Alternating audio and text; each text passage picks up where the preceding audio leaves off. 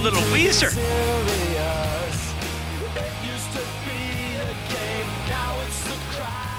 Well, that's all for Weezer. But you're just fading that crap out, Aiden?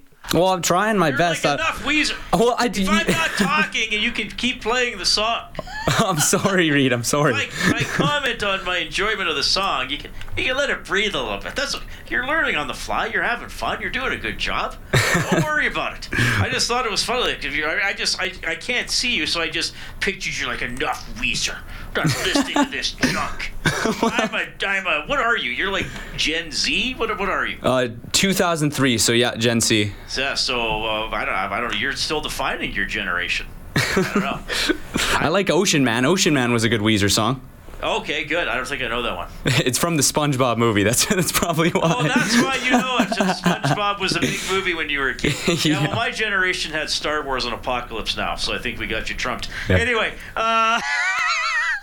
no, I didn't go see Apocalypse Now in the theater when I was 5. My parents made me wait until I was 6. Before we get to Blake Dermott, I'll get to that story I teed up. It's a good one. Doug Waite talking about being traded from the Rangers to the Oilers on the day the two teams played each other, March 17th, 1993. We used to stay in day rooms in the city just due to traffic issues. And I thought it was a wake-up call because I usually got the wake-up call about 3:45. And it happened to be the GM. And so I had a feeling it was around the deadline that something was going on. And I got up to the room and he said, "You've been traded." And he said, "Glenn Sather would like to talk to you." And I said, "Well, Glenn Sather." I said, "That's Edmonton. We're playing Edmonton tonight." And he goes, "Yeah, he wants you to play." So I was when I got to the rink, I had already known I'd been traded, but I had to go get my stuff. And they called it the shopping cart. I had to pass. I passed Essa in the hallway.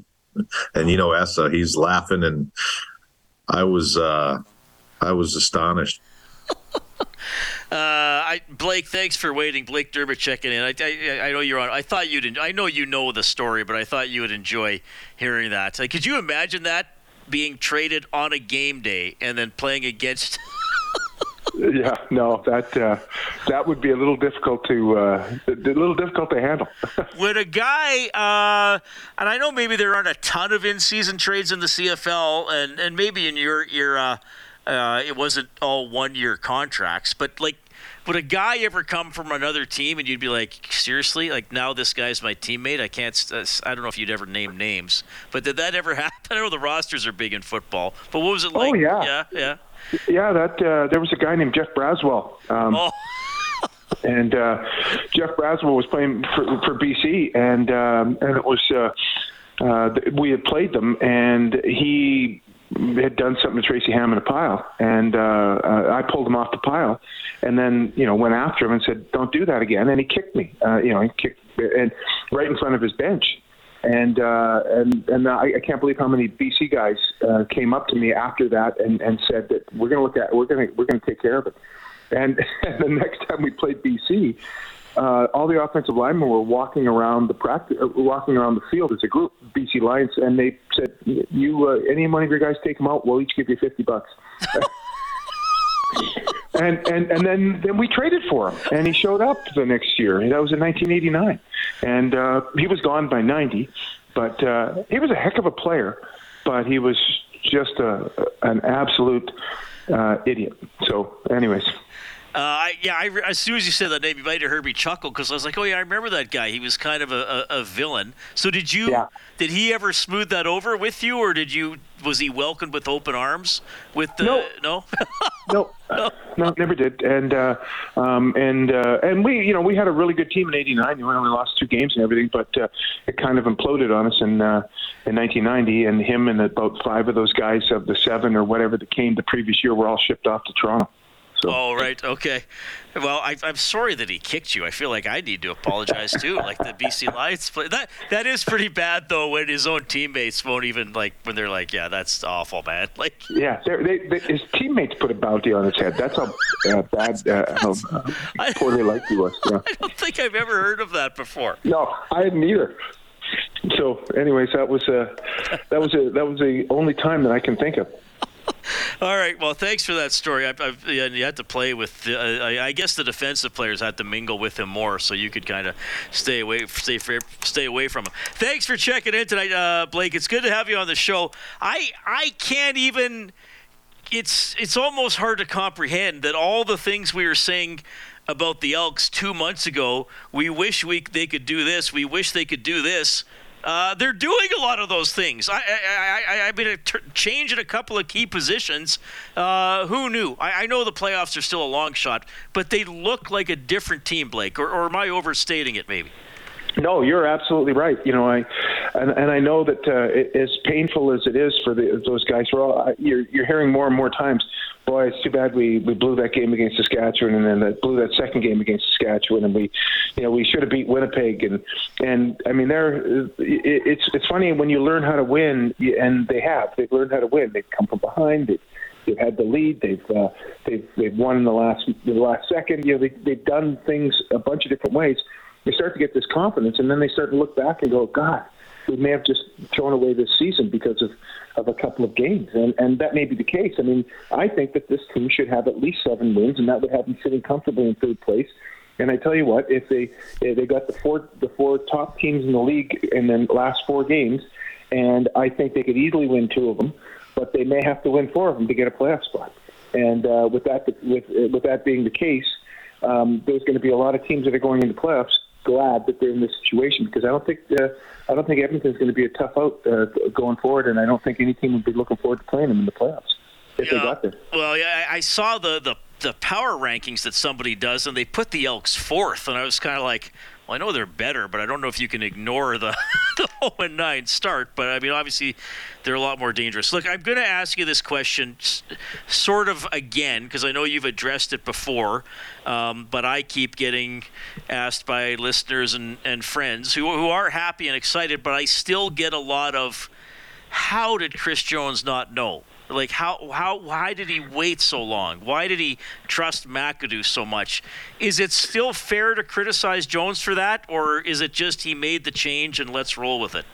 Well, I think that as a head coach, as general manager, and whatever else title that Chris has, he's got to wear this, and I think he put a lot of faith on his offensive coordinator, and his offensive coordinator based his decisions upon a structure, and that's the one thing that McAdoo had that a lot of former players didn't like about him, was his structure was very inflexible.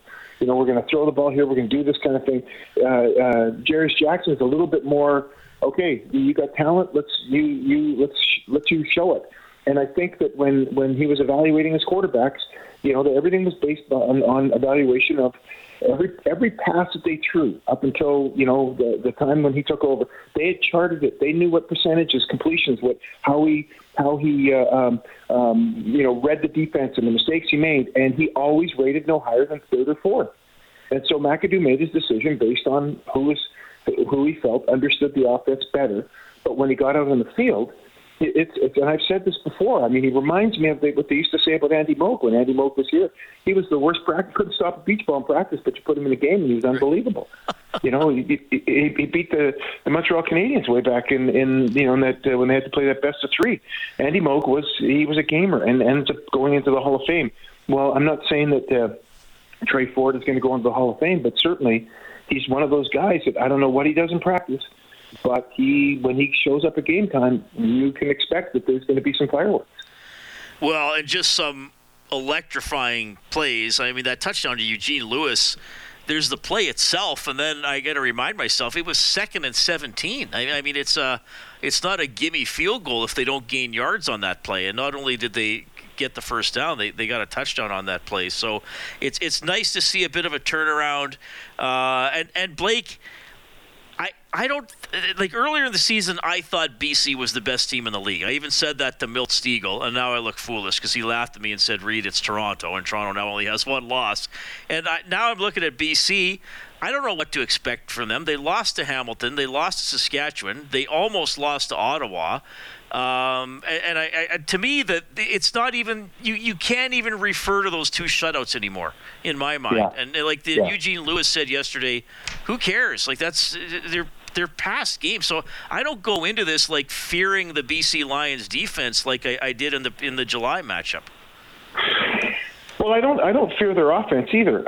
It's sort of dependent on which Vernon Adams / other quarterback Dane Evans shows up. Because I think their quarterbacking has been subpar over the last 5 games, and there has been flashes of brilliance and things like that, but they haven't been consistent. I think the quarterbacking has been more consistent with the Elks right now. I mean, you got a quarterback who throws about 175 yards a game, but rushes for over 100. And you got a running game that is giving you 200 to 175 to 250 yards a game rushing. That's consistency over the last 5 games. And BC's up and down, hit and miss, and they've had to deal with some injuries.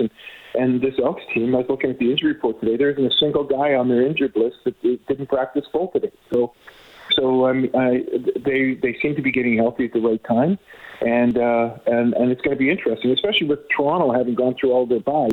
They've only lost in 1 game, but they got to play the rest of the season without any break. So going into playoffs is going to be tough. And I've always thought that Winnipeg was better than Toronto and better than BC, but there's still some good teams in the league, but BC certainly in my mind is somebody that is beatable coming into Edmonton on Friday.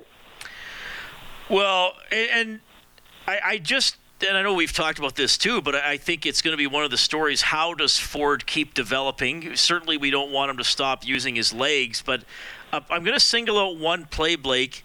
It was that long pass to Gino down the right sideline where Ford just kind of took the snap, looked right there, and just lobbed it up in the air. Like, to me, that was a quarterback saying, hey, I know the play, and I'm going to trust my receiver. Because, often Corny didn't even give receivers a chance. And I thought, that's a good sign for Ford that he's not, I'm going to scramble around and look around first. Like, he was like, Gino's the guy here. I got the matchup. I'm going to lob it in there, and he's going to make the play. Well, I mean, it's a trust in your receivers too, and Gino Lewis always says that he's a 90-10 guy in a jump ball, not a 50-50 ball, and he's proven that. So you might as well, take him at his word and give him a chance to make a big play. The other thing, how does Trey Ford continue to improve? Like, if you watch him, you talk to him, you ask him about, how did you think you did? Well, I missed some reads, or I was a little bit slow, and some of that has to do with, sharpening up your footwork so you're ready to throw the ball really quickly instead of, having weight on your front foot when it should be on the back foot. So getting yourself in those kinds of positions, and that's just going to take time. And also recognizing, what your opportunities are when they send full cover zero blitz, because teams are still foolish enough to do that. They send everybody with no safety in the middle, and that's when he takes off and runs. But if he can use his pass and get rid of the ball if you make those reads, understand where his matchups are, and get the ball out there really quickly. Those are things, like I look at Trey Ford and I'm excited about where he's at. But if I look at his potential right now and put it into a percentage, I think, and I said this to a bunch of guys, the alumni guys I was with on the weekend, I said, I think Trey Ford's at about 40% of what his potential is. And, I really do think, and one of the guys made a comment, and, if he gets too good, then he's probably going to go down to the States. And I said, well, it isn't like the NFL is looking for a 5'10" quarterback that's 165 pounds. Well, that's the thing, right? Yeah. This is a guy that could be in this league for an awful long time and have a great career. And it's the onus is on him to improve his quarterbacking skills, not his athletic skills, because those are always going to be there, and thank God they are. But his quarterbacking skills are going to develop. Yeah, that's the exciting part if he keeps learning how to think the game. And of course, our good buddy Jed Roberts was in still before Labor Day. Yeah, so they only had a couple wins then. And he said, well, teams are going to spy him, but if your spy can't catch him, it's like telling a guy on defense in hockey, well, just go out and body check McDavid. Well, okay. And I thought the touchdown that Ford ran in, like in terms of him seeing the field, I can't remember the Saskatchewan linebacker name, but the linebacker kind of came on a delayed blitz to Ford's right, and Ford just looked, well, now there's nobody there, and he just ran, just easily walked it in for the touchdown, right? Well, the one play in Labor Day, the Labor Day game, they had Judge, their middle linebacker, spying him, and he just took off and ran. And Ford took off and ran, and he just knew. He said, "They're going to spy me. I know I'm going to beat him." Judge is a good linebacker, runs probably a 4.7 40, and he's 220 pounds. But Trey Ford runs a 4.4 40 in 2 steps. He's never going to catch him. That's what happened. So then they may have to put 2 guys down there to spy him. Well, if they do, then that opens up the opportunities to pass. Then those are the things that he's got to recognize. All right, Blake, looking forward to this game, which is a nice thing to say about Elks football. I will probably wave to you in the booth from my seats on Friday night. Looking forward to it. Thanks for checking in, man. All right, thanks a lot, Reed. That is Blake Dermott, our in-game analyst for Elks football here on 630 CHED, and of course a former player with the organization. Love talking to Blake. Love how he explains football and how he sees the field. I learn something every time we have him on the show, which is pretty good. All right, 780-496-0063 is the Certainteed hotline. We'll bring in Adam Ganem after the break. We'll catch up on some of your messages about who should be in next year's class for the Oilers Hall of Fame. It is Huddy and Waite this season. I got a little bit of special something to tell you about tickets for the Heritage Classic that you'll want to hear back in a couple of minutes. Inside Sports on CHED. All right, the scoreboard for Cougar Paint and Collision, our family helping your family for 40 years. Yankees on the board with a home run, but the Jays trying to close it out. They lead it 6-1 with no outs in the bottom of the 9th. The scoreboard for Cougar Paint and Collision, our family helping your family for 40 years. CHED Insiders, I have something to tell you. Of course, the 2023 Tim Hortons NHL Heritage Classic at Commonwealth Stadium on October 29th. Oilers Flames. We want to send 2 of you there. New tickets just released. Check them out at NHL.com/Heritage Classic tickets. Now, we don't only want to send you with tickets, we want to send you with a CHED Insider Heritage Classic Experience Pack. So, keep an eye on the 630 CHED Insider newsletter for the exclusive password. I don't even know what it is, so don't write in or call in and be like, Reed, what was the password again? I don't know what it is. You got to get it out of the 630 CHED Insider newsletter. Then put that in and keep it locked on September 25th. When's that? It's in a few days. What would that be? Monday? 21, 22. Yes, Monday. And see if you and a friend. Again, you don't have to take a friend. You can take an enemy, a stranger, colleague, family member. I don't care. So see if you and somebody else will be heading to the Heritage Classic in CHED Insider fashion. What do you think of that, Aiden? That's pretty good. That sounds like a pretty good deal. I've got my seats set up for the Heritage Classic, and they are not very good. They are way up in the nosebleeds. You'll have a bird's eye view. Yeah, that's what I said, because the rink is so much smaller than the field, right? So I feel like it's probably the better place to watch the game. Yeah, sure. Yeah. You gotta have a positive mental attitude about it. So keep an eye out for the 630 CHED Insider newsletter for the exclusive password. Okay. Before we go here, another good clip here from Ken Holland. He was asked about the next steps for Connor McDavid and Leon Draisaitl. He's the most driven athlete that I've ever been around, focused and driven. So I'm sure he found some things this summer that he's pushing himself to get better at. And Leon too. I mean, they're 2 of the greatest players in the world, maybe in the history of the game. We're all lucky to watch them every day. They're incredibly driven, individually driven. They're team driven. Obviously, we want to win the Stanley Cup. But I'm not going to say 32 teams, but there's lots of teams out there saying the same thing. So they're driven for team success. They're driven for individual success. They're great leaders. They're great role models.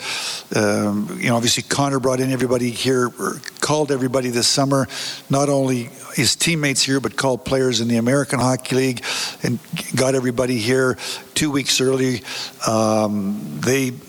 Leon bought a house in Toronto so he can be close to Connor. They can work out all summer. I mean, I'm laying a picture of two driven athletes that are in the primes of their career and drive themselves individually, and they drive the team. We're fortunate to have them. Yeah, good stuff there from Ken Holland on the Oilers' two superstar players. Okay, well, this show is now ending.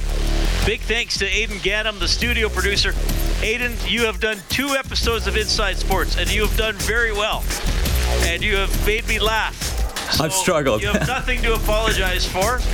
Hey, you're better at operating the show after 2 shows than I was hosting it 10 years ago.